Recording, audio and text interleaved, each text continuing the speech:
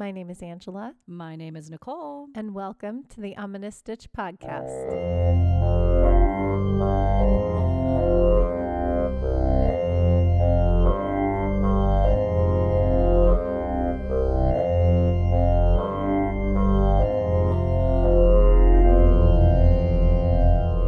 Hello, Stitchers. Hey, everybody. Welcome to another amazing episode of the Ominous Stitch podcast. Welcome back. Welcome back. How are you guys doing? How was your week? Oh my gosh, summer is pretty much almost over, right? Summertime. Except here, because it's hot until like November. So. Yeah. Fall doesn't really happen until it's winter. We don't even get fall. Yeah. We get maybe a week. Yeah. And that's my favorite. I love fall. Season. Favorite season. Yeah. Me too. Everything in our family happens in the fall. All of our birthdays are in the fall. That's right. Technically, 2 of them are in summer. So I have one at the end of August. My youngest is at the end of August, and then my son is mid-September. Mm-hmm. And then everybody else is in fall. But that's crazy. You know, it all feels happens. like everybody's in and fall Halloween. because it's all and Halloween, our favorite holiday. I love it. Yeah, but it's almost over. So enjoy if you did. If you didn't, that's cool because it's hot. Yeah, it stays hot. I remember when my oldest was a baby and we wanted to do the obligatory like pumpkin patch picture for Halloween. And she was almost 1 and she was like, because her birthday's in December. Yeah. So, end of October, almost 1. Yeah. Because math. #cause math. So we went to this wonderful pumpkin patch over by where we used to live. And it's gorgeous. They have this big fall festival there. Mm-hmm. And we had her set up with a bunch of pumpkins. And I had her dressed up in these cute little overalls and this long sleeve kind of fall shirt. And we had a prop. She could stand, but she wasn't really walking. So we would prop her up against a pumpkin and let her just kind of hold on to it. Love it. And it was like 100 degrees outside. It was so hot. And she's in long sleeves and long pants because it's like you want that cute fall picture. Yeah. You don't want her in shorts and a t-shirt. It's not summer. And my husband was like, come on, really? And I was like, yeah, we need the cute picture. And I stopped trying to do the cute pictures after that because she was so uncomfortable. She was like, oh, poor baby. So we changed her and they're like, okay, fine. Yeah, we're done. We're done. Get your picture. That's funny. Well, it's not worth it for the picture, people. It's not. You think so at the time, though. Yeah, when you're a new mom and you want the perfect picture. You want everything, right? Yeah, and then once you have another one, you're like, nah, screw it. I'm tired. Real life is way better than what you portray in photographs. Seriously, it's so much more fun. Yeah, because then you can see the memory happening at that moment. And you know exactly how they're feeling. Exactly. Yeah, it's way more fun that way. I love it. Yay! Well, what's got you in stitches? Oh, guys, I have jury duty this next week. Yay, jury duty. So I don't know how they do it in other states, but in California, you don't know if you have to report to the courthouse until the night before. And they call you, right? You call them. That's right. At I remember that. 7 p.m. So you can call from 7 p.m. to 6 a.m. to find out if you have to report to the courthouse or not. And I'm like, I have kids, so like, how do you handle that? I have grandparents on call. I'm like, I might be calling you tonight to tell you, hey, come hang out with my kids, and they have school, and it's like, oh my gosh, why? This is like the worst week. Why can't you call me in for jury duty? Because that's how it works. Over the summertime, you have to do it. And by the way, they're doing it the week my kids start school. Yay! So it's not chaotic enough. Yeah. So I have 2 that are going back to elementary school, but one is starting junior high, and I have jury duty the same week that she starts junior high. Well, hopefully you don't. Hopefully, knock on wood. That, I just call in and they tell me that I'm not needed for the entire week. Or I go in on Monday, I report to the courthouse because they don't have school on Monday. Yeah. I report to the courthouse on Monday. I spend however many hours they want me there, and then they release me and I'm done with jury duty. Either one. I hope for the first, the former. Right. Yeah. Where I go in on Monday and then that's it. No. I hope that they just don't need you at all. Oh, that I have to call every night and anticipate being on call every call night you for and a be week? like, you're done. Because that happened to me. I if I can recall, I got jury duty not too long after I moved to California. Mm-hmm. And I called and they were saying, oh, we don't need to come in. And it was like the first or second phone call I had to call. Oh, but you call every day for a week, though. No. Did you not call the rest of the week? No. They said you're done. You're done. Yeah. Your jury duty is done. Oh, Yeah. see, that's never happened to me. Oh. I've I got lucky, I guess. So this is my 4th time, I think, calling in for jury duty. So this is what happens.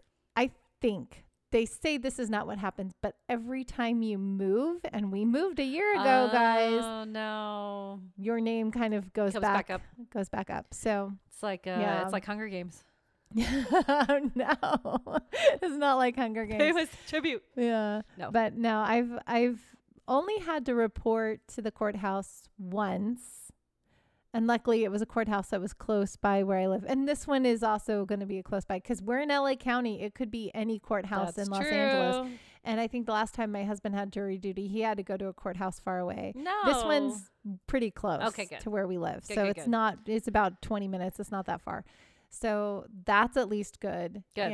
And if I report there, but I learned that I can't bring my crochet with me because hooks are considered dangerous. I could stab somebody with it. With a crochet needle. Yeah. So I was so bummed because I was so going to bring my bag and just crochet. And just crochet the whole time. You have time to do it. They make you watch a video and then you have to take a test after the video, but they're like, you can't bring, well, it doesn't specifically say crochet hooks, but it says knitting needles. So I'm like, okay, that's probably going to include hooks. I shouldn't bring them because I don't want to risk it and have them take them. Yeah. But man, I was like, dude, really? Yeah, that's messed up. Because now what am I going to do the whole time? Play on my phone. I'll take a book. I'll read a book. Oh, read a book. Read a book. Jury Duty. You have to watch it on Amazon. Oh, yes. Nicole was telling me about this show. I so watched good. part of the first episode, I think. But so just it's quickly so good. set it up. It's on Amazon if you have Amazon Prime, and I'm not going to give it anyway. My husband's like, you got to watch this. He watched it and then he made me watch it with him, and it's so good.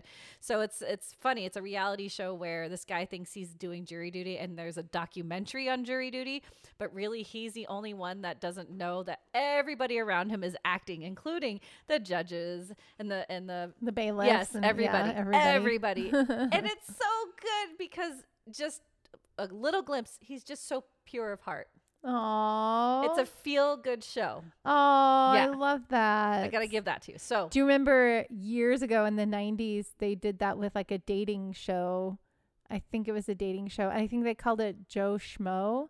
Maybe it wasn't a dating show, but it was like some kind of reality show where everybody was an actor except for this one person, and they were putting him through challenges, and everybody was acting and reacting, and he had such a pure heart that the entire cast was like, no, we want to like rewrite the show, because they were getting pages every day of what they needed to do to get reactions out of the Joe Schmo. And he was so sweet and so pure of heart that they were like, I can't do that. I can't be mean. I can't do that to him anymore. And so they kind of like changed the whole concept because he was just such a sweet, kind-hearted person. Isn't that nice? That's so sweet. Yeah. I was like in the 90s, so of course everybody was like nasty in the 90s. They were early so 2000s, into they're so into that reality that you have to be mean to get ratings. Yeah, be like catty. 2000s, I hated early that. 2000s. Early 2000s, yeah. Well, boom. Oh, so funny. But anyway, yeah, Jury Duty, watch it. Yeah, okay, so hopefully that'll get you like into it. Yeah. So maybe you're on a reality show. I'm hoping that I don't get called in, or if I get called in, I don't have to actually go into a courtroom. Knock on wood, every time I've gone, I haven't been called into the courtroom. I've been dismissed before getting to that part. So hopefully I don't get to that part, because my husband got to that part one time, but then he was chosen as an alternate, which meant that he had to stay. No! But then they dismissed the case and he got to go home. So yeah. Okay. So hopefully, good luck. Yes, knock on thank wood. you. Knock on wood. Knock on wood. Knocking on my head. Knock, knock, knock on wood. I think I better knock, knock, knock on wood. My dog is staring at me like, ooh, I like that song. Such a fan favorite on the podcast. Yay, Rose Dog. So, Nicole, what's got you in stitches?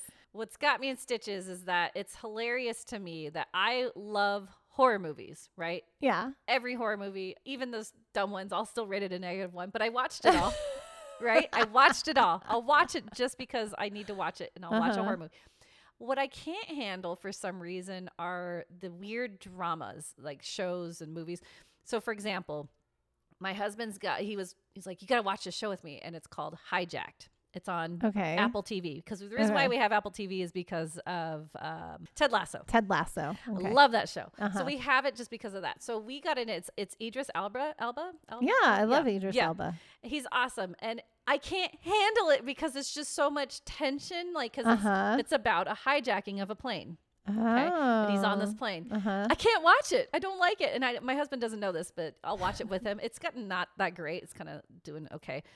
But I just get so anxious. Oh no. Yeah. I don't know why. Why can't I watch real Nicole? I know. It's TV. But I love horror movies. They're not really on a plane. I know. Oh, that's funny because you can disassociate the horror and the trauma that's happening to people. I love scary, but I can't handle But if it's a drama, if it seems somewhat based in reality, you're like, no, it's too real. Exactly. Like the whole funny. like they're on the plane and they're getting hijacked and it's like people and they're freaking out and I'm like, I'm stressed out and I can't do it. You got to breathe. Yeah. That's like me and watching people doing anything in the water. I can't breathe until they can surface. There you breathe. go. Yeah. So what is that? Why do I love horror movies where there's jump scares right around the corner and I cover my eyes with popcorn buckets? But I can't watch a drama because I just can't like it's not even like stomaching it. Here's what I think. Because horror movies are mostly predictable. Sure. You know there's going to be a jump scare around the corner. You know things are going to go silent and dark and they're going to build up tension, but then there's going to be a predictable release. Sure. You know people are going to die. You know that the bad guy is usually going to get it in the end, or there will be some resolution twist, that maybe. makes sense. Yeah. In a hijacking situation or in that reality TV situation, you have no idea because there's no kind of formula for it. Sure. There's no concept for it. So, you don't know what's going to happen. People are unpredictable. Yep. So you don't know what's going to happen. So I don't like so you're saying I don't like people, which is true. But I love horror elements. Like I'll walk up to La Llorona, but I won't walk up to because you know La Llorona's MO. You know what she's after, you know what she's going to do. But she's good. She's after my kids. And I'd rather watch her than... Yeah, because you know what she's after. You know what she's going to do. You have no idea what a hijacker is going to do. Yeah. So another example is like the show 24. Do you remember that show? Yeah. I used to watch it. Yeah. My hubs loves that one. I don't like that show. Because it's drama. It's drama and you don't know what's going to happen in those 24 hours. And it's boring though sometimes. Because it's the full hour. You're watching a full hour of this 24 hours. So much happens in that 24-hour period, but yet so much of it is boring. Exactly. And I'm like, do they sleep? When do they go to the bathroom? When do they eat? Yeah, that's what I watch for when I used to watch 24. Yep. My other thing is I'm like, they're in the same costume for the entire season. They're in the same outfit. Most of them, they don't change clothes because it's a 24-hour day. They usually wear one outfit for that 24-hour period. And I'm like, how does their weight not fluctuate? Do you ever do that? I'm like, because I'm watching this. It's obviously they're shooting it because it's 24 episodes, so it's a long shooting season that they're doing that. And I'm like, how do they stay the same size? Because I can't do that. No, I haven't mastered that. Even daily, your body's going to fluctuate depending on what you're eating and drinking. Yeah. So how do you look the same? I don't know. How do you look the same? I love it. I feel like I would need like 5 sizes of the same outfit, and of one of those I would fit in at one day. I don't know. Yeah. I don't know. That's funny. But anyway, there you go. I love horror movies. You love the horror movies. I hate drama. And hate the dramas. Yep. Not my favorite. So there you go. A little insight into Nicole, one of her little peculiarities. I was just like thinking about it though the other day. I was really dwelling on it. I'm like, why does it feel like I can't sit through things when I can sit through others that are just seem more morbid or, Yeah. So maybe I just like morbid more. I think it's a predictability thing. Yeah. Like you know what the bad guy's after in the horror movies. But even there's some that are really twisty that I love, Yeah. Stephen King books are the best in that example. I don't know. Anyway, there you go, guys. I don't know. Interesting. You tell me what you think of Hijacked if you have Apple TV, though, everybody. Yeah. So. You can email us at theominousstitch@gmail.com. Let Nicole know what you're thinking about Hijacked. Do you find it as disturbing as she does, or are you disturbed by horror? Horror. We're going to get into horror soon. Not horror, but pretty spooky stuff today. Yeah. Our topic today is urban legends, yeah? Urban legends that turn out to be true. Ooh. Yes, you're going to love it. But it's a really long one, so I'd say we should get stitching. Okay, let's get stitching.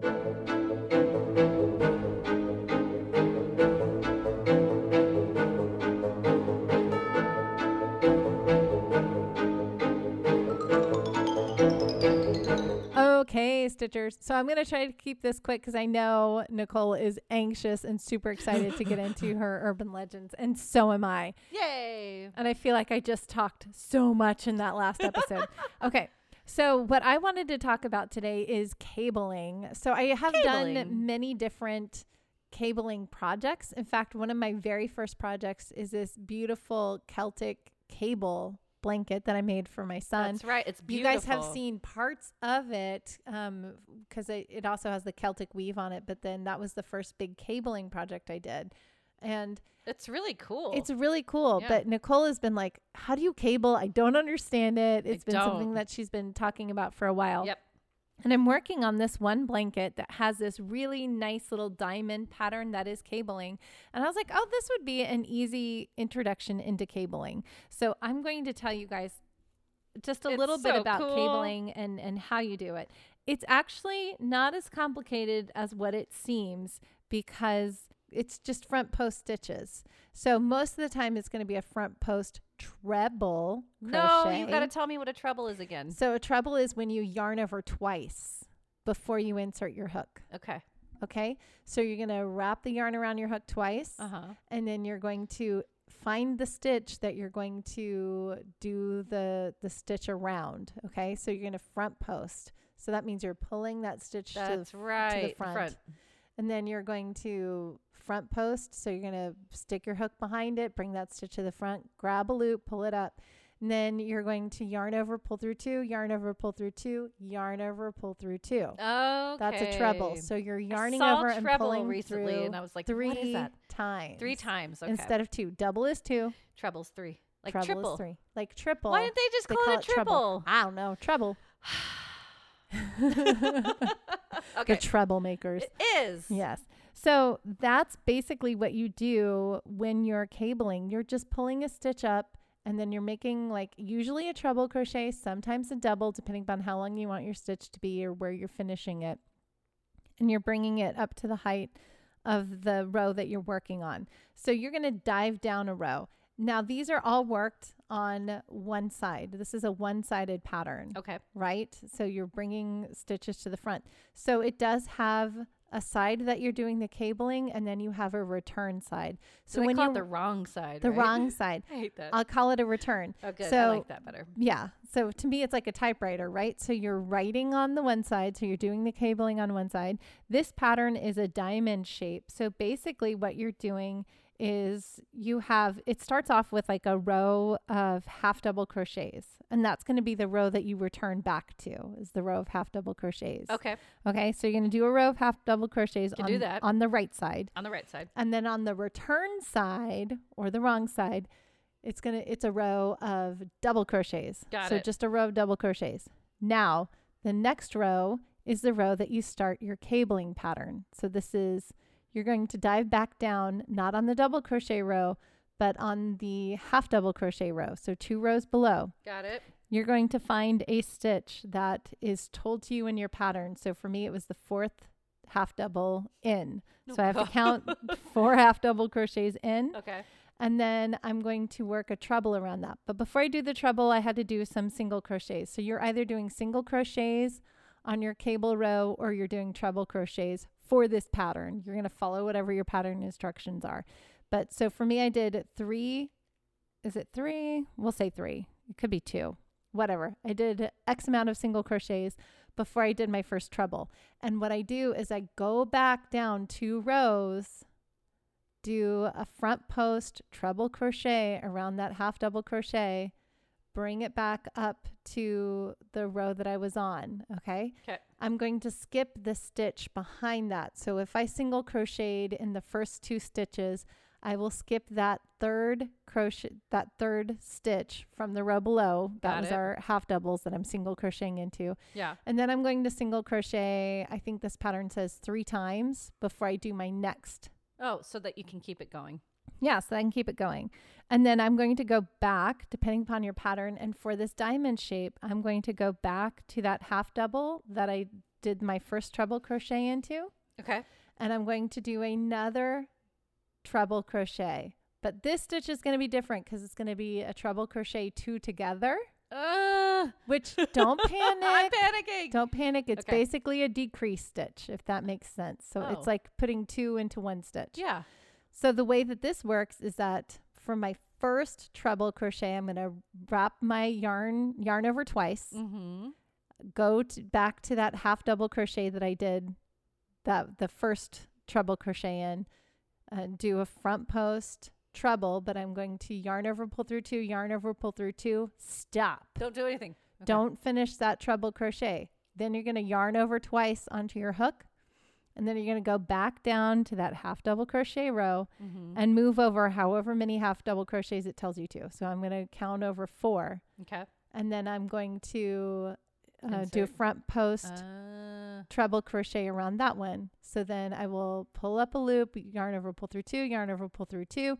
I will have 3 loops on my hook at that point. You've got a lot. Yarn over, pull through all 3 loops. Okay. And that is finishing both of those treble crochets, and they finish together with one stitch on top. Does that make sense? Yeah. So then you have this kind of like V almost upside down V. Yeah. Or a pyramid. Yeah. Right.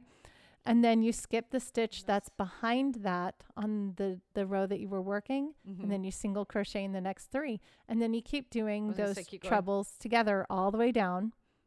And then when you get to the end, you're on your return row. So then you're going to double crochet your way back.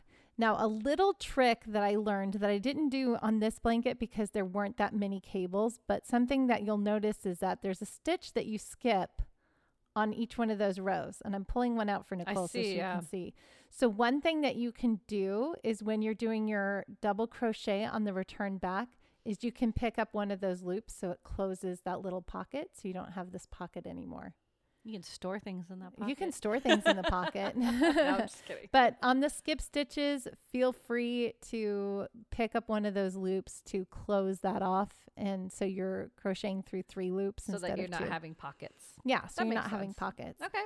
Yeah, and then so you're on your return row, half double crochet all the way back. And then you're going to follow whatever the stitch pattern is. But once you've established your cabling row, your first row of establishment, most of the time you're going to be hooking the next rows of cables around the cable that you already made. So she can see when I'm doing my 2 trebles together on my next cable row, I'm hooking around the cables that I already made, the treble crochets that I already made before. Yeah. It makes this little diamond pattern. This little diamond on it. Yeah. But I mean, that's cabling in a nutshell. I'm going to have to do it with you. You got to practice. Treble crocheting is the new stitch to really learn because you do that because it will bring it back up to height because you're diving down so far. Right. And it brings it back up to like a single crochet height. And then you just follow whatever the pattern tells you, whatever stitches you want to hook it around. You make it so easy. And then you always have a return row. You make it sound easy. If I read this on first time, I was gonna say if I read this pattern, I would die. Yeah, especially if you're looking at the chart. Yes, it can be a little intimidating on the chart. That. But you know, once you start doing it and you get into it, it's really not that bad because it's double crochets or treble crochets, which you already understand what those are. And you're only working those on the right side so you can see exactly where you're placing them. Right. And how you want, depending upon however many single crochets you crochet over in your working row, it will direct the slant of that cable. That makes sense. Yeah. And then you do little tricks like do 2 together, or sometimes you'll make branches and, you know, make them V the other way. That's so cool. It's fun. Yeah, we'll have to go through it. And don't let me forget to take a picture. Okay. I'm going to take a picture of the diamonds. That's so pretty. She made this. She's making her blanket. It's about, I'd say a foot now in width. Yeah. Right? So I've gone through all of the rows. So this is an Annie's Knit Club. Yeah. Or Annie's Crochet Club blanket. And it's a study of textures. So I've gone through all of the textures that you have in there. And now I'm repeating the rows. So cool. Yeah. I'm excited for it to turn out. Me too. Gotta keep working on it. But that's it for stitch time. I'm so ready for story time. Well, thanks for showing me cable. Yeah, you're welcome. I'm glad I showed it to you. And now, story time. It's story time.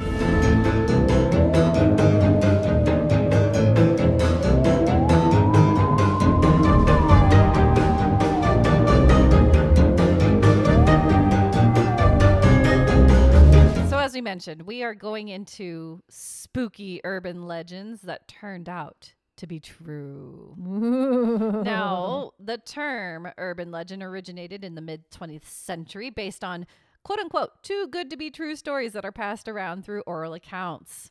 It was popularized when Jan Harold Brunvand released his publication, The Vanishing Hitchhiker, American Urban Legends and Their Meanings. This book referred to one of the most well-known urban legends where someone is driving a car and meets the mysterious hitchhiker who vanishes after being picked up. Remember we talked about this a lot in our road trips. Yeah, that there were a lot of many of those where that happens. Yeah. Yes. So that was kind of where the urban legends originated. But what if an urban legend passed around and around actually stems from an actual event, location, or person? That makes it so much scarier because then you're like, I'm going to research it. And then it's there. And you're like, oh my gosh. Yes. I have quite a few today. So we're going to dive into the true stories that were circulated as urban legends. Number 1, the body under the bed. Oh no. You'll see pictures. Yes, I'm going to show her pictures. Now, this has passed around since about 1991. The first urban legend can be described as vacationers booking a nice, relaxing getaway at a hotel to get away from it all. They finally settle in, start to drift into slumber, but then can't because there is an awful stench permeating from under the bed or inside the mattress. Upon further inspection, the vacationers find a dead body. No. The origin is believed to take place in Las Vegas, but the first reports actually date back prior to 1991. Now, I thought maybe this has happened once or twice. It's happened multiple accounts throughout the years. I'm going to bring you a few of these tales. Okay, real quick. There's a movie that Allison Brie and her husband Dave Franco. Yep. They made. Have you seen this movie? Yes. They're in a Airbnb. Yeah, they're in an Airbnb. Why is it spooky? Yeah, and then there's cameras, and they think it's the guy who rented the Airbnb to them, but Did you it watch wasn't it? him. Yeah, we should have watched that one. I know that's a good horror movie. That's okay. We'll watch that another time. No, this one, the one we watched our movie review today, is going to be in one of my stories. Yeah.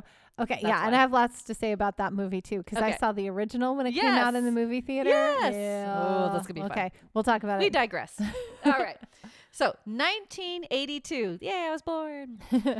Richard Kuklinski, Daniel Deppner, and Gary Smith were running a small auto theft scam ring. Uh-oh. One day, Kuklinski and Deppner decided to kill Smith. What? Yeah. They're like, let's off him. So they fed him a cyanide-laced hamburger in a North Bergen, New Jersey motel room. Oh, no. Well, I mean, at least he got a nice burger out of the deal, but like, dude. No, but seeing that the poison was taking forever, Kuklinski ended up strangling him. Oh, no. So there was no point to that. They stuffed his body under the bed and left. Why? Over the course of the next 4 days, guests rented that same room and all thought it smelled funny, but no one checked under the bed. Oh, people always look under the bed. That's like one of the first things that I do. First thing you do, right? Oh, geez. Then, next story. In 1987, an unidentified man decided to swallow 34 balloons of heroin in order to travel easier and undetected. Oh, dude. And guess what? Smart man. Yeah, the balloons burst and he died from a drug No overdose in way. his motel room in Rosedale, Maryland. Dumb ways to die. So many dumb ways to die. There you go. His partner traveling with him thought it would be smart to throw him under their motel bed and fled the scene. Oh, they're both brilliant. Yeah. Oh. Soon, the room was rented to a family who complained about a gross odor, to which management found the body. Okay, at least it was management and not like the A random kids family. in the family. Yeah, exactly. Ugh. In 1988, a body turned up in a box spring at the Oceanside Motel in Mineola, New York, discovered only after guests complained about the smell. At least 2 other guests unknowingly slept over the body before it was found. Oh, no. 1989. Oh. I don't want to stay in a hotel ever again. Right? I'm sorry. I Nicole, probably we gave are you guys checking nightmares. checking under beds. We got to check everything. In mattresses. Yep. Now, 1989, killer Jerry Lee Dunbar stashed Deirdre Smith's body under the floor of a motel room on Route 1 in Virginia. He initially partially hid her body under his bed for 2 days, then later moved it to a crawl space under the carpeted floor. Good times. He then hid Marilyn Graham's body under a bed in the Alexandria Econo Lodge. Both the girls were found after guests complained about the stink. In August 1994, I know, I have like many. my noises. I love it. A German couple spent the night in a Fort Lauderdale, Florida hotel and the next morning complained about the smell in their room. Staff had already noticed the smell for days but never inspected that room until the couple complained. What the heck? Lo and behold, 47-year-old Brian Gregory was found tucked under a platform bed. Oh, no. The staff is like, I ain't getting paid enough for this. Right? You guys, it's just going to keep going. I'm sorry.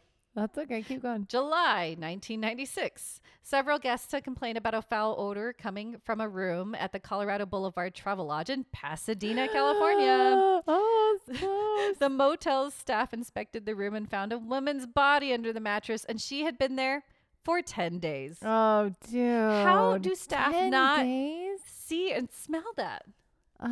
10 days. 10 days. That's gross. Do they have like tons of air fresheners that they're just throwing in there? I and they're guess. Like, oh, I don't know. man. There's one I'll tell you about. Okay. July 10th, 1999. A different German couple. All these German That's couples. good. It's a different one. They checked into room 112 at the Burgundy Motor Inn in Atlantic City, New Jersey. Can you imagine if it was the same German couple? They're like, That's I'm what they're never laughing traveling to the United States ever again. We have the worst luck. There's bodies everywhere. So gross. They complained to the manager about the smell in their room, and the management inspected it and discovered the rotting remains of 64-year-old Saul Hernandez. That was 1999. Poor Saul. Better call Saul. Better call Saul. Nope, can't. July 2003. A man had checked into the Capri Hotel located in downtown Kansas City, Missouri. Upon arrival, he went back to the front desk and complained about a foul odor in his room. Again, they basically told him nothing could be done about it. Oh, the guy spent 3 nights in his room. Oh, dude. Then checked out earlier than his intended stay because he couldn't take the nasty smell anymore. When the cleaning staff came in July 13th to fix up the room, they lifted the mattress and sure enough found a man's body in an advanced stage of decomposition. Are we staying in a hotel? I mean, imagine the lawsuits. Like, right. Yeah.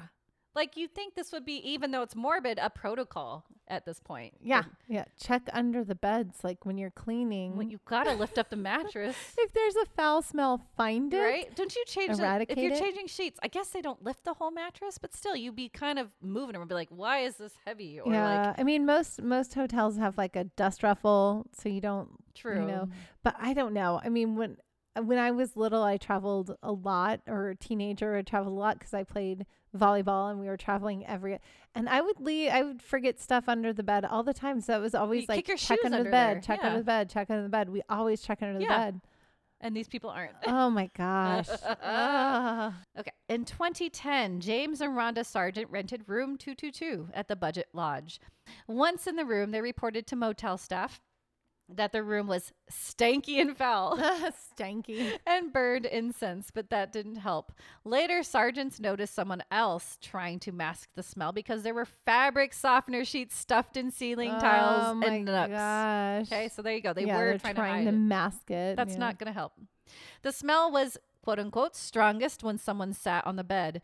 But on their third day at the budget lodge, the sergeants insisted they be moved to another room. Then later, they moved to a different hotel, but returned to the budget lodge due to its affordability.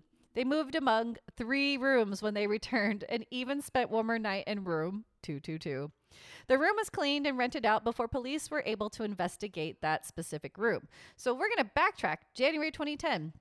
Sony Millbrook, Lakeith Moody, and their 5 children were staying in that same room. And on January 27th, Millbrook's family reported her missing when she didn't pick up her children from the school. Moody also up and left that same day. Suspicious. The police were told motel workers bagged up Millbrook's personal belongings and cleaned the room, and the workers said nothing appeared amiss. February 4th. The missing persons unit handed the case to homicide detectives and they visited the hotel, but only questioned motel employees never entering the room. Oh my gosh. That is not doing your job. Not doing the job. Sony Millbrook's body was found under the bed on March 15th. Oh my goodness. Moody was stopped, the husband or the dad, was stopped while driving Millbrook's car a few weeks after she vanished and was in detention on federal charges of being a felon in possession of a gun and then obviously charged with homicide. Murder. Yeah. Oh my gosh. Ah. Last one. I got one more. So check out the photos. Yes. This is a very posh hotel in Tibet.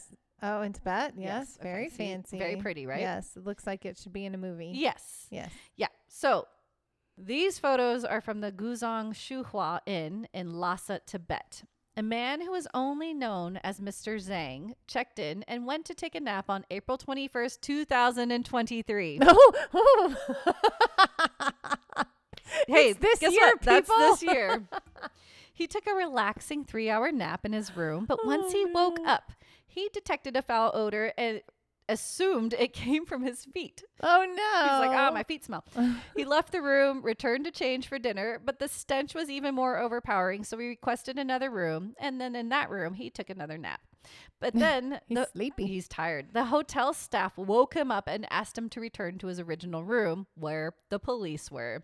They informed Mr. Zhang they had discovered a body under his bed. Oh my gosh. He's like, I'm just trying to take a nap. I just want to sleep. They took a DNA sample as a precaution, but ruled him out right away since the body was there for longer than he checked in, and they already believed they had the suspect pinned on a train headed to Lanzhou City. Mr. Zhang left Tibet as soon as he helped the police with the investigation and reported to CNN News that he was still reeling in shock from the discovery and struggles to sleep ever since that day. Mr. Zhang. Yeah, he is quoted stating, I stay up until 2 a.m. to 3 a.m. every morning and the slightest movement would wake me up. It left me in a bad mental state. Oh, buddy. Oh, I hope you get some sleep now. Yeah, I hope so. Since April, for crying out loud. April of this year. This year. Oh my goodness. So there you go. That is not an urban legend. That is a factual event that has occurred. Moral of the the story: years. check your mattresses. Check under your bed when you go to a hotel, dude. Please. That's so crazy. Okay. Urban legend number 2. Candyman. Candyman. The Candyman can. Oh. So the original movie Candyman, released in 1992, which Angela and I will talk about the new version, but she'll probably refer back to the old one. I'll refer to the old one. Yeah. That scared me so much. It's a good one. Yeah. So this was based on the Clive Barker short story, and it was about a black artist murdered for having a relationship with a white woman back in the 1890s. Now, if you say his name 5 times in the mirror, he's not going to burst out and kill you, what I think in real life, right? Right. But the main concept of someone coming to kill you from your medicine cabinet is actually not an urban legend, but an actual event. What? So, this is insane. Back in 1987, an article written by Steve Bogira in the Chicago Reader discussed a disturbing event that took the life of Ruthie Mae McCoy. At the age of 52, McCoy lived alone in a high-rise building, one of 7 15-story brown Y-shaped towers named the Grace Abbott Homes. This was a part of the Chicago Housing Authority project, and in her building was the most dangerous. Oh, no. Yeah, murders happen daily in the area. Oh, Ruthie Mae. Yeah. Bogira wrote about how the building featured dark, malfunctioning elevators, pitch black stairwells, and cocaine and PCP addicts on every floor. Oh, no. Yeah. You had to look over your shoulder constantly, worried who was lurking in those dark corners. This did not help McCoy's already paranoid state of living, as she was a former patient of the psychiatric center at Mount Sinai Hospital. Oh, no. Yeah. She had already told another patient of the hospital that, quote unquote, someone has threatened my life. And the woman she was talking to urged McCoy to report it, but she didn't want to get anyone else involved. Oh. Yeah. So then in April, around 8:45 p.m., McCoy made a 911 call. She was quoted stating, "I'm a resident at 1440 West 13th Street, and some people next door are totally tearing this down, you know." The dispatcher, confused, asked her to repeat herself and asked, "They want to break in?" She responded, "Yeah, they throwed the cabinet down." The dispatcher asked, "From where?" And McCoy responded with, "I'm in the projects. I'm on the other side. You can reach my bathroom. They want to come through the bathroom." She was able to then, give her name and address again, but the dispatcher reported that she had a quote unquote disturbance with a neighbor. So police took a little longer to get to her building. Yeah. While the police were on their way, 2 more 911 calls came in. One from a neighbor walking through the hallway and heard gunshots from her apartment, 1109. Aww. And the other, a neighbor in their apartment who heard gunshots and hollering from that same room. 2 more police were dispatched. Now, 4 officers show up to McCoy's door around 9:10 p.m. So that was, 25 minutes because math? Yes. Yeah. Nice. Good job. Yeah. And after pounding on the door and announcing their presence, there's silence. They then call the dispatcher to call McCoy, and they can hear the phone ringing and ringing. And they even state to the dispatcher that they think somebody may be holding somebody in there, but there's nothing. Okay. 2 more officers are at the bottom of the building and decide to go to the project office a block away to secure the key, the extra key. But strangely, the key didn't fit. Oh, weird. So we can't get in. No. Now, after this, the officers had no clue what to do. Oh, come on. Yeah. They talked to neighbors, but they didn't help much, as the apartment next to 1109 was vacant and the neighbors down the hall didn't see or hear anything. So the neighbors that called, they just didn't know they weren't around. Right. They decided to contact the project office once more for another way in, but the janitor said there were no other keys. What about kick the stupid door down? I'm going to talk about that soon. So what did they do, though? They left. Gosh.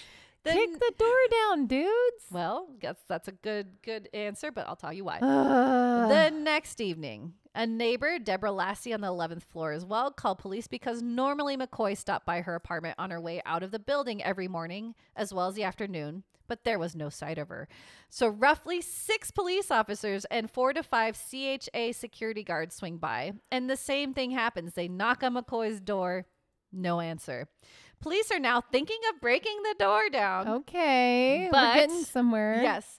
The security guards tell them no, because this could cause the tenant to sue them. Oh my gosh. Yeah. Okay, well, she can't sue you. She's dead, dude. Exactly. What the heck? Oh my gosh. So they up and leave again. Dude. Again. Now the next day, Lassie decides to call the project office instead of the police and voices her concerns to them. At 1 p.m., a project official went to 1109 with a carpenter, and they drilled through the lock. Why didn't they do that, right away? I hate these people so much. It's sad. When they finally entered the apartment, what they saw was shocking. McCoy was in her bedroom, lying on her side in a pool of blood, hand over her chest, one shoe on and one off. Papers, magazines, and coins were strewn around her on the floor. When police returned later and turned her, the faint smell of rotting flesh rose through the apartment. She had been shot 4 times. Oh, Ruthie Mae. Ruthie. As I mentioned, murder was not new to the projects here, but what made this case so spooky was that detectives later determined that the killers entered her apartment through her medicine cabinet. Yeah. Okay. Real quick. Yes. I know you have more of the story. Have you seen the TikTok video of the girl who's in the apartment? You're ruining. Am I ruining something? Okay, I'll stop right now. Yes. Okay, I'll stop right now. Because that's a part of another urban legend. Is it really? Yes. Oh. Okay. So we'll talk about that soon. But it's the same thing. It's very similar. Okay, keep going. Okay. Yeah, you got it. Okay. You're good. They had gone through the vacant apartment, removed the cabinet there, and broke through McCoy's cabinet, climbed through the wall into her apartment, and shot her. What's even more disturbing than that is that in this building, the Abbott building, intruders were breaking into apartments through medicine cabinets for at least a year. Dude, really? As it was an easy escape route if police or security were to enter one of the apartments. Oh my gosh. Yeah. And sadly, the adjacent vacant apartment was not even locked as it lacked a doorknob. Oh my gosh. Yeah. With McCoy's apartment being at the end of the floor, she was an easy target. Oh. Yeah. Now, I want to end on a note that even if you feel like you live in a safe area, beware. This year, a TikTok video went viral from NYC. This is a different one. Okay. There's so many TikTok videos. Okay. I will get to yours. Okay. Renter Samantha Harso stated she felt a cool breeze coming from her bathroom mirror and thought it was odd. So she ended up taking down the mirror to investigate the mysterious draft, and lo and behold, found a gaping hole leading into a strange empty room. Uh-huh. She released 4 videos as she donned a face mask and headlamp to investigate the room. She found it was a deserted adjacent apartment. Dude. Yeah, see? Spooky. Yes, I saw. I think that's the TikTok that I was talking about. Oh, but was yeah. it? Well, There's I don't know. one. Yeah. No, yeah, I know there's you're another talking one. about. Yeah. So yeah, but I definitely there was a girl who was like, there's a breeze coming through my medicine cabinet, and took it off, and then you could go into the apartment. Room. Yeah. So be cautious of if you're living in an apartment, but even a house. Look behind your medicine cabinets. Yes, there was also the movie Barbarian that we watched. That's not very good. Sorry, that recently was released. It's got what's his name? Justin Long. Yes. Where it's an Airbnb and it's got some crazy things at the bottom. You have to. It's you might want to watch it, but it's not great. But anyway, so. Urban legend number 2, Candyman. Okay. Candyman. Yeah, in the new movie that we're going to talk about, it was Chicago projects. Yes, the project's the same. Yeah. So they pulled that from that. Yeah. It's a very similar. Yeah. All right, urban legend number 3, kidney theft. Oh yeah. We all heard this story, one. Yeah. So this legend has been turned into horror stories throughout the years, but the gist is that unsuspecting tourists are drugged.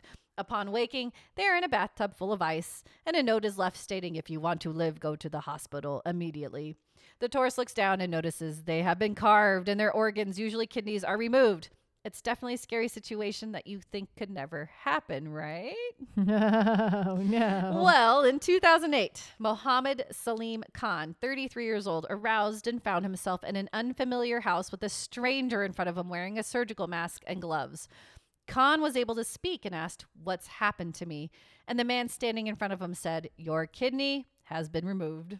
Oh my God. Now let's go back. We're going to rewind that. Oh no. Khan was one of 3 men who gathered at a central gathering spot where they looked for manual labor. Here, someone had approached the 3 men on different days over 2 weeks.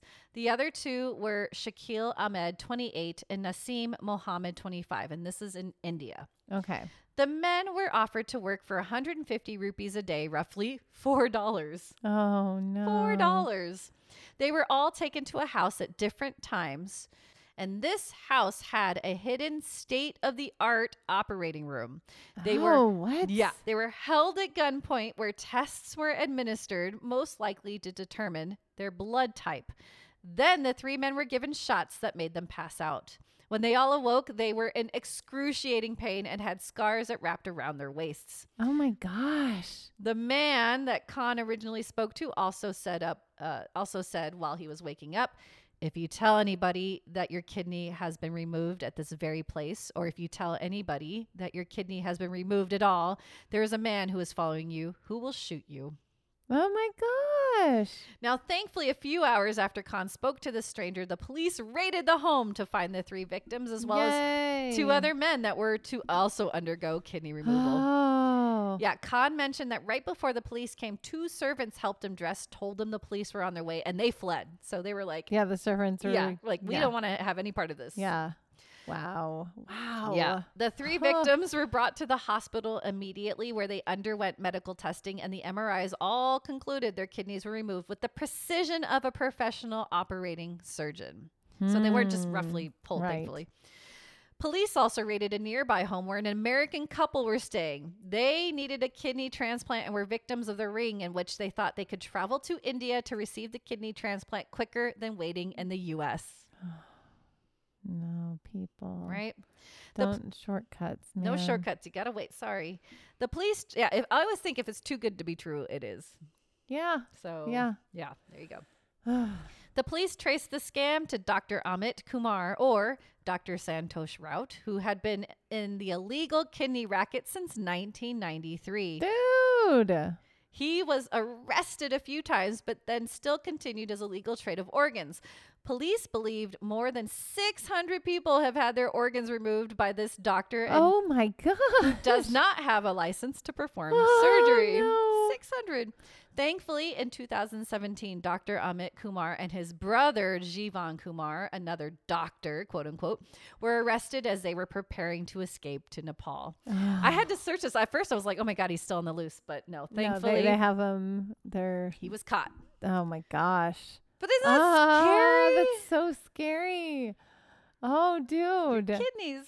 Oh, no. I don't like it. No. Which is funny. I just watched a Simpsons episode. I'd be like, dude, you're wasting your time. I get kidney stones. You don't want these. Stop it. These are bad ones. Yeah. I was saying I just watched a Simpsons episode where his dad had his kidneys burst because Homer wouldn't stop to go to the bathroom. Oh. And then he had to donate his kidney. He didn't want to, kept running. Homer. That's a good episode. That's a good one. Anyway. Oh, The Simpsons. And back to urban legend. Urban legend number 4. This is where I think you're talking about your TikTok video. The killer in the walls. Oh, so this urban legend definitely spooked me out, and the true stories are even more terrifying.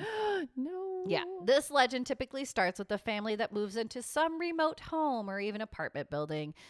When they start to find misplaced objects and strange noises, they brush it off as someone else in the family causing the odd disturbances. But then a neighbor finds the family brutally murdered inside their home with no signs of intrusion.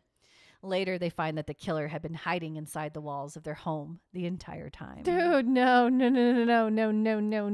That's terrible. So sadly, the truth of this story actually dates to 1941 with plenty other chilling stories of people hiding in homes. Thankfully, almost all of these don't end up dead except this first one. Oh, man. Yeah. Okay. So Theodore Konies, born November 10th, 1882 in Petersburg, Illinois.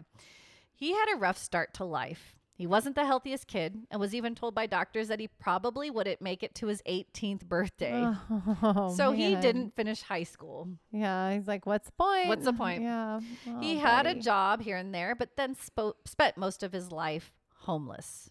Oh, buddy. In September of 1941, at the age of 59, Konies was in Denver, Colorado, where he's 59. Yep. So he's lived at least 40 years past the doctors like, you aren't going to make it past 18. They didn't have the greatest doctors back then. Dude, doctors, don't put expirations on people's lives like obviously, because then it shows that he's homeless. He didn't know what to do with his life, right? Imagine what he could have been if he would have not had hope lost for him. Yeah. So. Oh, man. So he was in Denver when he wanted to ask for help from a former acquaintance of his, Philip Peters. He showed up to his home at 3335 West Moncrief Place and found he wasn't there. So he ended up breaking into the home to steal food and money. When he Wise decisions. Yeah, right. When he found a small trap door that led to a narrow attic cubbyhole, he thought, why steal and run when I could have a place to call his home, right? So he shimmied his way into this trap door. Dude. He went undetected for 5 weeks. Dude. Now, Peters was blissfully unaware of someone living in his home with him, and his wife was in the hospital recuperating from her broken hip, so she wasn't even in this picture at all because she was laid up for a while. October 17th, 1941. Most likely in the middle of the night, Peters stumbled upon conies in his refrigerator. Peters, being 73 years old, was carrying a cane and in his quick reaction tried to hit Conies with the cane, but he didn't realize Conies was carrying an old pistol he found in the house. Guessing it didn't have any bullets because Conies retaliated by clubbing Peters with the pistol over the head, which caused the gun to break. So then Conies sees and grabs a heavy iron stone shaker and continuously beats Peters with it, killing him. Dude. Yeah. Dude, this man, I'm so upset. His initial thought is, hey, I'm going to go to Denver and ask my friend who I'm currently murdering for money, for help. Yep. And then he just starts stealing from his friend. Yep. And then he starts murdering and his then he friend. murders his friend. Dude, his choices. He should have finished high school because, there you go. He didn't, though. Dude. Well, once he finished with the murder, Conies crawled back into the attic cubbyhole. Why? He's like, cool, I got Nobody's this. in the house Nobody, now. Yep. It's all for you. Well, that same day, Peters was supposed to have dinner with a neighbor, but when he didn't show, the neighbor grew worried and called the police. Upon arrival, police noticed there was no sign of forced entry. All the windows and doors were locked. They were able to get in and found Peters' dead body, looked around. Nothing seemed out of place, and they even noted the small trap door, but they thought no normal-sized person could fit it, so they dismissed it. Oh, and no the case, way, man. Yeah, you check everything. You got to. The case remained open. Later, upon Peters' wife's return, her and her housekeeper would often hear strange sounds in the house. Soon the housekeeper quit thinking the house was haunted. Yeah. And then Mrs. Peters followed suit and moved to Western Colorado to live with her son. The next door neighbor, Mabel Burke, and her children would constantly see the lights turning on and off in the Peters' vacant home. Mabel got so spooked she walked over with her baseball bat and knocked on the door, but no one answered. Of course, yeah. Even police made routine checks on the house. But then, July 30th, 1942, the police were over checking on the old Peters home when they heard a lock click on the second floor. Uh-oh. The police rushed up the stairs, and once they reached the second floor, they caught a glimpse of legs going through the trap door. They were able to grab a hold of Conies and pull him down. They took him into custody, where he confessed to Philip Peters' murder. Oh my gosh. He was there for like almost a year, huh? Very long From time. 41 to 42. July. Yeah. So police detective Fred Zarno stated, a man would have to be a spider to stand it long up there. And local media ran with it, calling Conies the Denver Spider-Man of Moncrief Place. And Conies was sentenced to life. Yeah. Well, he got all of his meals taken care of and the roof over his head. He didn't have to shimmy in a small corner anymore. The worst way to do it, sure. Dumb. Yeah. Oh, this poor man. Yes. I blame the doctors. Blame the doctors. Now, this was not the only incident, as I mentioned earlier. In 1995, a woman came forth that she had moved to Enumclaw, Washington, which I know where this is, Yay. To be close to her brother. She was renting a small apartment, and on the first night, she heard footsteps above her. Uh-oh. Through the months, she started noticing her things disappear. Just small things, but like soda cans, food, etc. And then also took note that the doors were closed that she left open, or vice versa. So one day she decided to adopt a puppy, and she would keep her in the bathroom while she potty trained. One day she went out. She came back to find her apartment flooded, but the puppy was in the sink. There was no way she'd have climbed up to the sink because this was a super tiny puppy. She was thankful, but thought someone had to have put her there to save her. It's like, okay, my apartment's flooded. Sure. Yeah, but like my puppy's the puppy in a sink. and somebody did this. That's just a wild train of thought to right? like go through. Yeah. That's so much insane. to take in, right? Oh my gosh.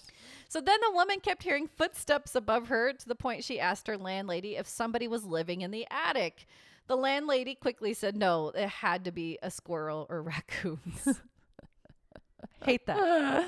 No, it's just your No, imagination. They're just little tiny things. It's okay. Now, one day, the woman calls in sick to work, and she watched TV in her living room all day. At 11 p.m., she claimed that she got up to take a bath and lit a candle. And as she was laying there, she could see her attic hatch was open. She put the puzzle together right then and there. Uh-huh. So one of the first thoughts she had was if they wanted her dead, she would have already been, since she was living there for 6 months. Oh, yeah. Right? Uh-huh. So she's like, okay, so not going to harm her. Right. Maybe. But she slowly and carefully left her home, called her sister-in-law, and told her, I think there's somebody in my house. And the sister-in-law, told her she was on her way with the cops. They never found anyone, but they did find what they called a nest of stuff in the attic, a sleeping bag, some food, and a book. Next day, she moved out, and to her knowledge, the squatter was never caught. Dude, that's scary. That's creepy. That's creepy. Thanks, landlady. Yeah. No, nobody's there. We're not going to inspect it's probably like, it's your imagination. No, the landlady probably fully well knew that somebody was living there. Probably. It's probably somebody that she knew that just Oh. like she stashed in there or something. I don't know. I don't know. That's creepy. It's part of her Well, if she's a apartment, so- landlady, though, she would want rent for that. I don't think she'd let Right? anybody Yeah. live there for free. I think she just didn't want to put any work into that. Yeah, she didn't want to get sued. There you go. That there was an intruder living in there. Oh my Yeah. gosh, this is crazy. And then, yeah, I see you have more to this story. So There's more stories. yeah, because I'm thinking of one right now, and I'm not going to tell it until you finish all your stories Thank you. because I don't know if you have it on there. I may or may not. I know. Okay. Well, yeah, you save it. Okay, remind me. Next, in 2021, a single mother and her kids were living in South Carolina when she started hearing noises. She said, I kept hearing a bumping, thumping noise. It was either something or somebody in the attic. But her kids thought she was getting old and just hearing things. Thanks, kids. No. Then one night while on her computer, she heard something above her, then strangely saw nails pop out of the bedroom ceiling. Oh no. That same night, she didn't do anything. That same night at 2:30 a.m. while fast asleep, she was shocked awake by banging in the ceiling. So that was her last straw. She calls her nephew to come over and investigate for her. And when he climbed into the attic, he saw a strange man standing there, which turned out to be Tracy's ex-boyfriend from 12 years earlier. What? They called the police, but he just smiled and walked away before they could obtain him. He had been watching Tracy from a crack in the air vent and looked like he'd been there for at least a few weeks. Creepy. Oh my gosh. That is so creepy. No. Could you imagine No, an I ex can't. just no. Just standing there. No, just standing there like, Hi. hi. Watching her And just sleep. watching you for like a while. Like That's so few creepy. weeks. No, Ew, not cool, no. You're an ex for a reason. Leave me alone. Get out of my life. Ew, no. Ew. Yeah, ew. not cool. That's so creepy. I know. Okay, lastly, this is what I was going to refer to. Back in 2009, Joe Cummings was living in a small apartment in Manhattan, New York, and noticed that someone was peeing in his kitchen sink and stealing his food. I think this is the Yes, one that. I Okay, I think this is it. I'm going to show you a video. Yes, I think this is it. Okay. Okay, keep going. So he set up a video camera, and lo and behold, a lady was living in a high cupboard area, and yes, peeing in his sink and eating his food and watching his TV. Joe called the cops, and the woman was arrested. She was living in his cupboard for 2 weeks, and they think she climbed in through the window since it has a fire escape. Because yes, Joe lived on the top floor. Oh my god. And maybe she was going to rob him, but decided to stay a while. The video had made a resurgence over the past few years. I'm going to show Angela the video, and I'm sure you've seen this. I think this is the one that I was thinking of. It's like above his door. Yes! Yes. People were like, I knew oh, you is were this gonna a include hoax? And I this. was like, no, this can't be No. a hoax. Yeah, she's up above the door. Yeah. Yeah. This tiny little cupboard for 2 weeks. That's spooky. And she just, That's not my girlfriend. I remember that. Yep. She climbs down slowly, Because she doesn't want to Nope. wake anybody Nope. up. pissing in my sink, and then he fast forwarded it, and then now she's eating. Look, that's so Yeah, gross. she's just drinking his milk or juice or whatever, Mhm. eating whatever is in his thing. And then she sits down and watches TV. So it's so weird, dude. Not cool. Oh, just like the balls that this person has to just live in somebody else's house like that and not be afraid to get caught. Yeah. It's spooky. It's so creepy. Especially peeing in your sink. Anyway, that is the balls you have to have. This is gross. It's spooky. Insane. So lock your doors. Hide your kids. Hide your wife. But yeah, check under your bed. Check all the cupboards. You have a checklist now, guys. Yeah, you got to check your attics. Check your crawl spaces. You hear noises. Don't brush them off. Yeah, it's not a raccoon. It is a person. If it sounds like a person, it probably is a person. Yeah. If it walks like a duck and talks like a duck. Oh, all right, this last one is insane. Okay. It's very long, so I'll try to get through it. But okay, urban legend number 5: the escaped mental patient who snatches your children. No, I don't like this one. Oh no. Our last urban legend for this episode. It's a common urban legend amongst heavily forested areas where you hear a mentally deranged person somehow escapes their mental institution, hides in the woods, and kidnaps children who wander off from their families. This urban legend originated in the 1970s in Staten Island, New York. The legend was about Cropsey. If you've heard Cropsey, have you heard that name? No. Cropsey, the boogeyman who possibly wielded an axe, kidnapped unsuspecting children, bringing them back to his lair and disemboweling them. Oh, no. No. Truth. Cropsey is based on a real suspected serial killer named Andre Rand, born Frank Rostam Rushan, 1944. But between 1966 and 1968, Andre changed his name to Frank Bouchette and worked at the Willowbrook State School as a custodian, orderly, and physical therapy aide. Now, Willowbrook later changed to Staten Island Development Center. Okay. Mm-hmm. May 5th, 1969, Rand was arrested in the South Bronx area for kidnapping and attempted rape of a 9-year-old girl. Oh my gosh, how disgusting. I hate that so much. He enticed the little girl into his car and drove to a vacant lot where he got as far as taking her clothes off and his before miraculously a police car drove by and stopped. He was sentenced for 4 years, but only served 16 months and paroled in 1972. What the heck, everybody?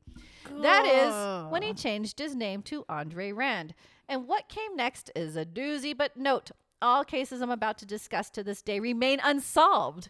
Are you kidding me? Nope. These are all about Rand's alleged victims. This is him. I hate him. Yes, this is going to be brutal. So yeah, trigger warning. This is all pretty creepy. July 7th, 1972, Alice Pereira, 5 years old, vanished from her apartment building in Staten Island. She was playing with her brother in the building's lobby, and he left her alone for a quick minute. When he returned, Alice was gone. There was speculation that she was seen in a park close to the apartment complex afterwards, but that was it. Rand was a suspected abductor as he was hired as a painter in her apartment building at the time of Alice's disappearance. Oh, man. The next 3 cases, again, are not officially connected to Rand, but you'll hear why they're linked. Audrey Lynn Narenberg, 18 years old, visited Staten Island with her family on July 4th, 1977 to watch a movie. Good year. Yeah. And the theater was adjacent to a campsite that Rand had previously visited. The next day, she was last seen leaving her family's home to buy cigarettes 2 blocks away. Narenberg suffered from schizophrenia, and due to this condition, she may have returned to Staten Island the next day because she would repeat her actions. That's kind of part of what she did. Okay. She would just repeat. But she was never seen again after leaving her home July 5th.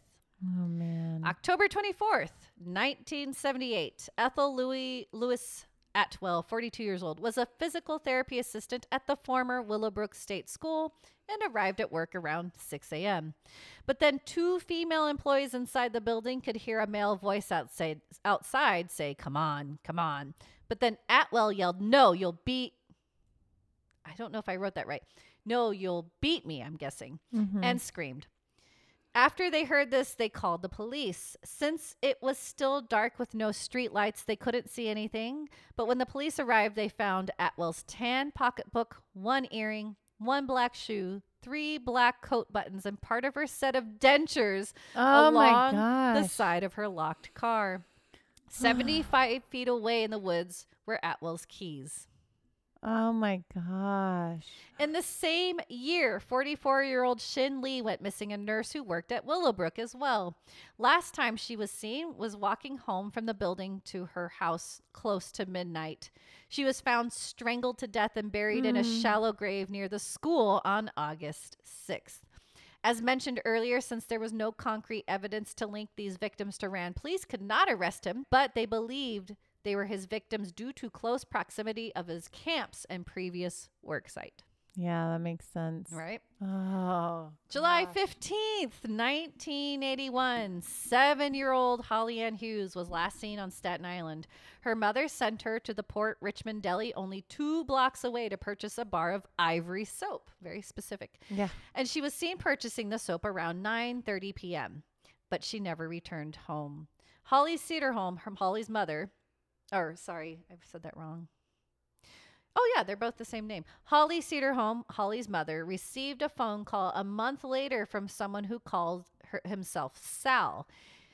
This is rough. He told her in order for Holly to return safely home, he wanted Cedarholm to engage in sex acts in front of a camera. Oh my gosh. So Cedarholm went straight to detectives with this info, thankfully, and they were waiting for Sal at the Penn station in NYC, but he never showed up. Cedarholm sadly didn't even think Sal had Holly and that she was already deceased. Yeah.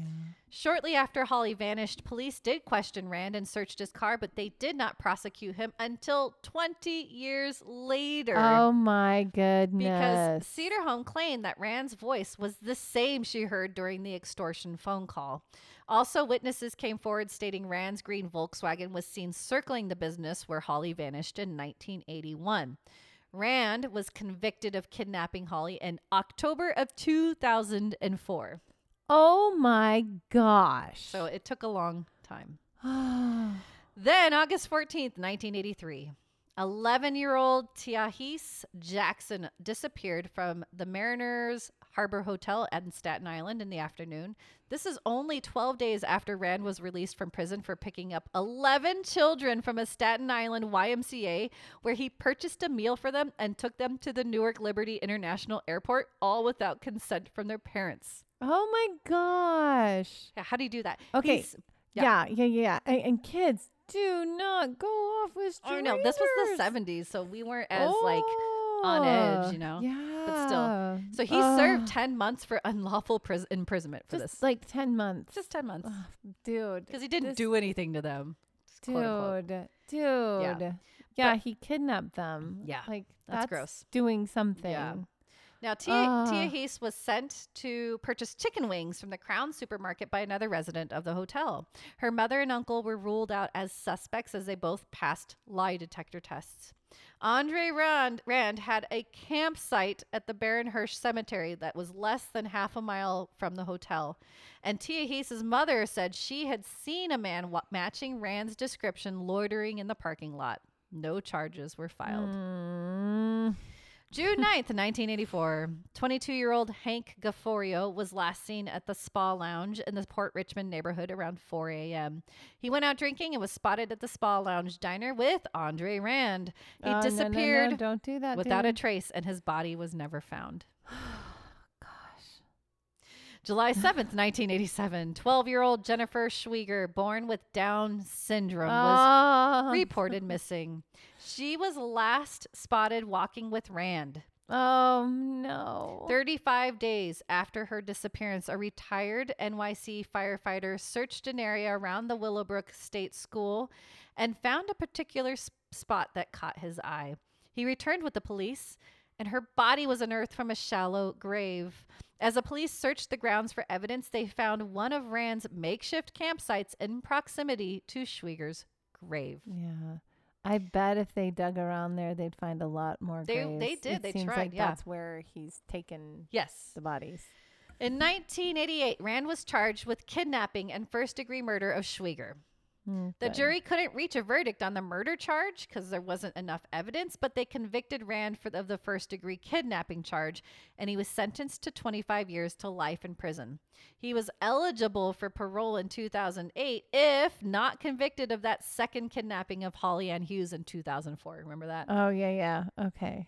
Officers and inmates at the prison where Rand is currently incarcerated testified regarding conversations in which he allegedly bragged about his pedophiliac exploits, even confessing to Holly's murder to an inmate.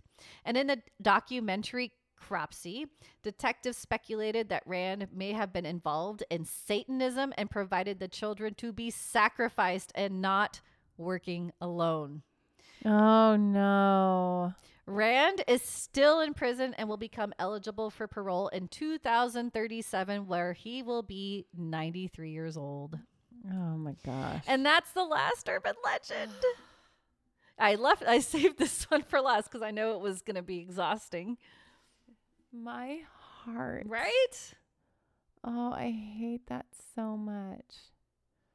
But isn't it crazy that urban legend was going around back then, but it was based on the fact that this guy was out there. He is a literal boogeyman and creepy guy. Like stealing children and sacrificing them. I mean, that goes along with that, the one movie that we watched. So descriptive with Ethan Hawke, and he's the writer and the boogeyman thing. Yeah. Whatever that movie was called. I always forget what that movie is called. Yeah, because we didn't like it. Sinister. Yeah. Oh, I hate it so much. Isn't it sad though, the fact that they didn't have any concrete evidence to basically lock him up for murder? I feel like they weren't looking hard enough. Yeah. But if he was working with other people, because that is the theory, they would have been able to probably move the bodies. So whatever. I hate it so much. I hate it. I don't like when things happen to kids. Right? I don't like it. I'm like, Nicole can attest to my posture right now. I'm like as scrunched up as I can. It's that fetal position, because that's what we do when we get we want to get comfortable. We do the fetal position. So she's almost there. Yeah. Oh my gosh, my heart. Yeah. I'm going to cry. Yeah, we got some true crime in there. Dude. That was urban legends, and there's so many more. These were the ones I handpicked because they were a little bit more morbid. Mm-hmm. But there's ones out there that were like rats in the toilet and crocodiles in the sewer, and those turned out, things like that. Yeah, and those were lighthearted. But these ones were like the ones where you're like, they're gut wrenching, man. Yeah, cringy, gut wrenching, and so the moral of the story: check everything. Yeah, don't what'd you get learn in today? Cars with strangers. Yes. Stay away from old men, children. Oh my gosh. Stay away from strangers. Check your house. Check your house. Check your attic. Check your crawl spaces. Check under your bed. Yeah, lock your doors. Well, lock your doors, but it doesn't matter. If you have medicine cabinets, look in those. Oh, yeah. Make sure there's no empty rooms or crawl spaces. If you feel a draft coming through your walls, check it. Check it. See what's going on. Oh my gosh. Look under your bed. Just become paranoid. That's what I feel like this is doing to me. I'm paranoid. I'm we live on in a couple acres in a gated. We have gates on our property. Everything's fenced and everything's gated, but still we're lock all the doors, shut everything in at night. We get very cautious about that here too. Yep. And oh my gosh. In my neighborhood too, it's got a gate, quote unquote. I mean, anybody can really get in. Yeah. But gated neighborhoods aren't really gated neighborhoods. No. And at first, when we first moved in, it was so quiet that it scared us that we couldn't sleep. Yeah, it's too quiet. Yeah, too quiet. You need the city noise. Yeah, I get it. We got used to it, thankfully. Yeah. But yeah, our houses are just so flimsy that I'm sure somebody could just kick down a door. You're okay. So I was like, great. But anyway, so urban legends. Become paranoid with us, people. Yep. If you have an urban legend story of your own that you would like to share with us, you can always email us at theominousstitch@gmail.com. If you want to see show notes on this episode or any previous episode, you can hop over to podbean.com. That is the website that we host our little podcast on. get any show notes, listen to any episodes that you want to re-listen to or that you missed in the past. There's also a little button in the upper right-hand corner you can click that says Become a Patron. If you join our little patron army, we will give you shout-outs. We will send you stuff. We will give you patron episodes. You get your hands on exclusive content just to the patrons because we love them so much. You guys help us keep this podcast going, and we want to keep doing this for you guys because we enjoy building our community. So reach out to us. You can go on any of our social media platforms, mostly Instagram, sometimes Facebook. We lurk on TikTok. But if you contact us, we do reach out to you because we love talking to you guys. So reach out to us today. Just say hi. We want to talk to you. Hola, ¿cómo está? Konnichiwa. Konnichiwa. I speak 6 languages. Oh my gosh. Okay. I'm exhausted, but we still have one more thing to do. I feel like that's my MO at the end of each of these. I'm like, I'm exhausted because we go through such a ride. So much. But it's like, it's worth it. It's worth it. It's so much fun amazing. Too. All right. Okay. So, did you hear my little amazing I snuck in there, guys? Ooh, take a stitch. It's time for the Candyman. Movie time. Movie time.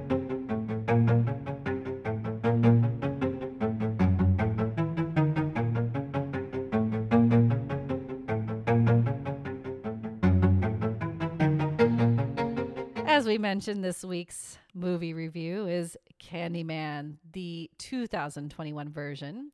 IMDb rating of 5.9 stars. And the synopsis, a sequel to the horror film Candyman 1992 that returns to the now gentrified Chicago neighborhood where the legend began. Dun, dun, dun. Guess who worked on this movie? Who worked on this movie? My Nicole? hubs worked on this movie. He's like, I worked on it, right? I was like, I don't know. And he brought it up. He's like, look. I'm like, okay, cool. Good job. 2021. And this movie was only an hour and a half. I mentioned that to Angela. I was like, wow, this movie moved fast. I thought it moved the pacing nicely. of it was good. Yeah. Like it didn't have to linger. It didn't linger on anything. It just like next. And we're like, cool. Yeah. So yeah, if you haven't seen the original, Angela, what's the original like? So I haven't seen the original since 1992, and wow. I saw it. Okay. But it like moments of it are so ingrained in my brain. Whenever I see the actor who played Candyman, such a good actor, I'm like, no, he's so good. He's the Candyman. He's the Candyman. He's so scary. And like, there's visions of when the bees are coming out of his mouth that stays with you. Yeah. But they touch up. So if you haven't seen the original, they do touch, like, because this is a sequel, they say they touch up on the original in this movie, like really well. They kind of talk about it a little bit at the beginning, but then they dive into it later and the actual events of what happened later. Yeah. Yeah. This is it.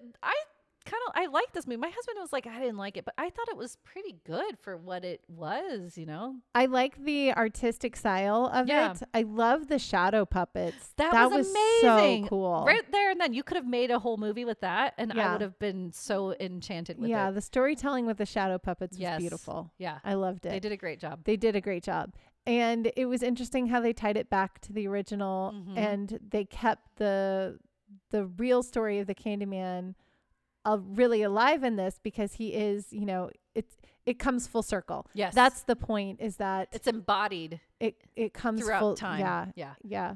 The Candyman keeps replacing himself. Yes. If that makes sense. Yeah. Spoiler alert. Yeah. No, it's so cool in the way that, I mean, this part of the whole artist, like struggling artist, that was a little over the top for me because he just gets so involved in it and he's just like, yeah, I'm the artist. And then he's like, oh, wait, no, I don't want to be the artist because he realizes what it's about. Yeah. At first he's like, it's about fame. So my name is getting out there. Say my name. Yes. And my name is getting out there. And that was the whole thing of the piece that he created on the Candyman. But now he's like, oh wait, no, never mind.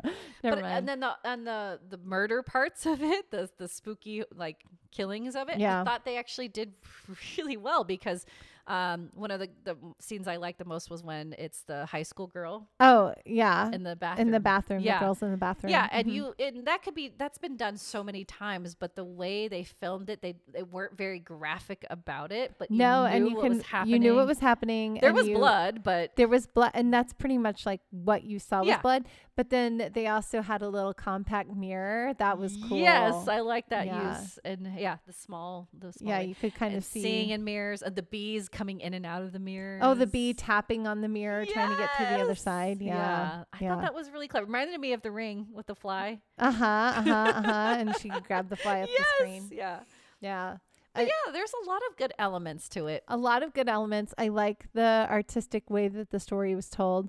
When he got into the elevator that was all mirrored everywhere, I was that like, scared me too. I was like, oh no, don't go in the elevator, man. Yeah. That kind of reminded me of Insidious 5 again, with the claustrophobia when he's in the MRI. Mm-hmm. Like you can't. It's the claustrophobia where you can't get out, and you're stuck in something, and something can happen at any point, and you can't stop it. That's so spooky. Yeah.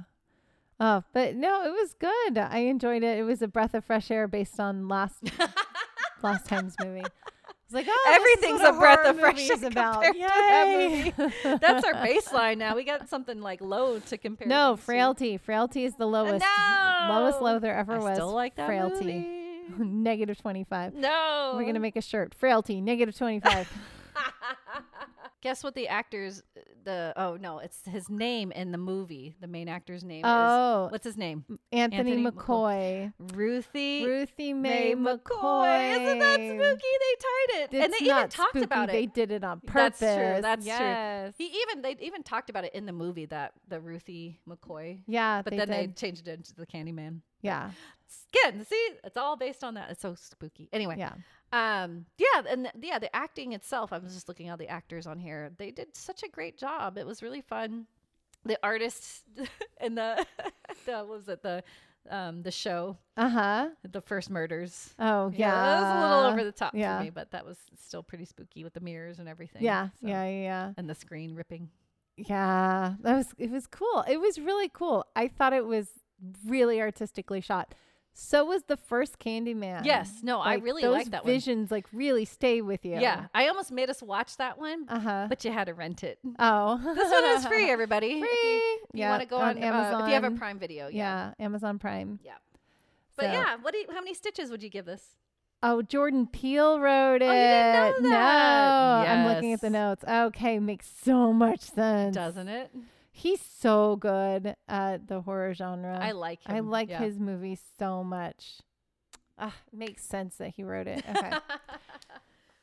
Well, he co-wrote it. There's other writers with it, but no, it came. I think it came a lot from him. But Stitches. How many would you Stitches. give it? Let's see. We'll give it. IMDb gave it a lower rating than I would. Yeah, 5.9. 5.9. I would say it's maybe like a 6.8, 6.9, close to a 7, maybe a 7. We'll go 7. I like your like there. We'll go 7. It's funny. I was thinking 6.5 to 7 too. Yeah. Because it's like I said, it's a good. I probably will see it again at some point. I've already watched it. I have so many horror movies on my list. Yeah. And I haven't seen this one before, so that was kind of fun to see it again or see it for the first time. Yeah. But 6.5 to 7. There were some things that were not like a little miss here and there that would make me like a horror movie. It just moved. It did move fast. Yeah, which was nice. It just kept its pace. You weren't bored. No, you were just like, oh, okay. Yeah, yeah. And the characters were interesting, and the visuals were really cool. Yeah, the end sequence, like you said, with the showing how all the different Candymen. Yeah, that was so neat. I like that most, like you said, mostly more than anything else. Yeah. That was cool. And then I like the way it tied everything back. Right. That made it really interesting. So it didn't like try to go off on its own or. Yeah. No, it's all part of the same story, and it makes sense the way they tie it together. So it's really cool. Yeah. Yay. Well, I couldn't. Also, last thing, I don't think I could have crocheted too. I tried. Oh, because there's so much visual interest and it moves fast. You don't have any of those slow scenes where you're just like, okay, dialogue. Let's just crochet. No, there's always something interesting to look at. And because he's an artist. So he's making an artist. things too. He's making things. Yep.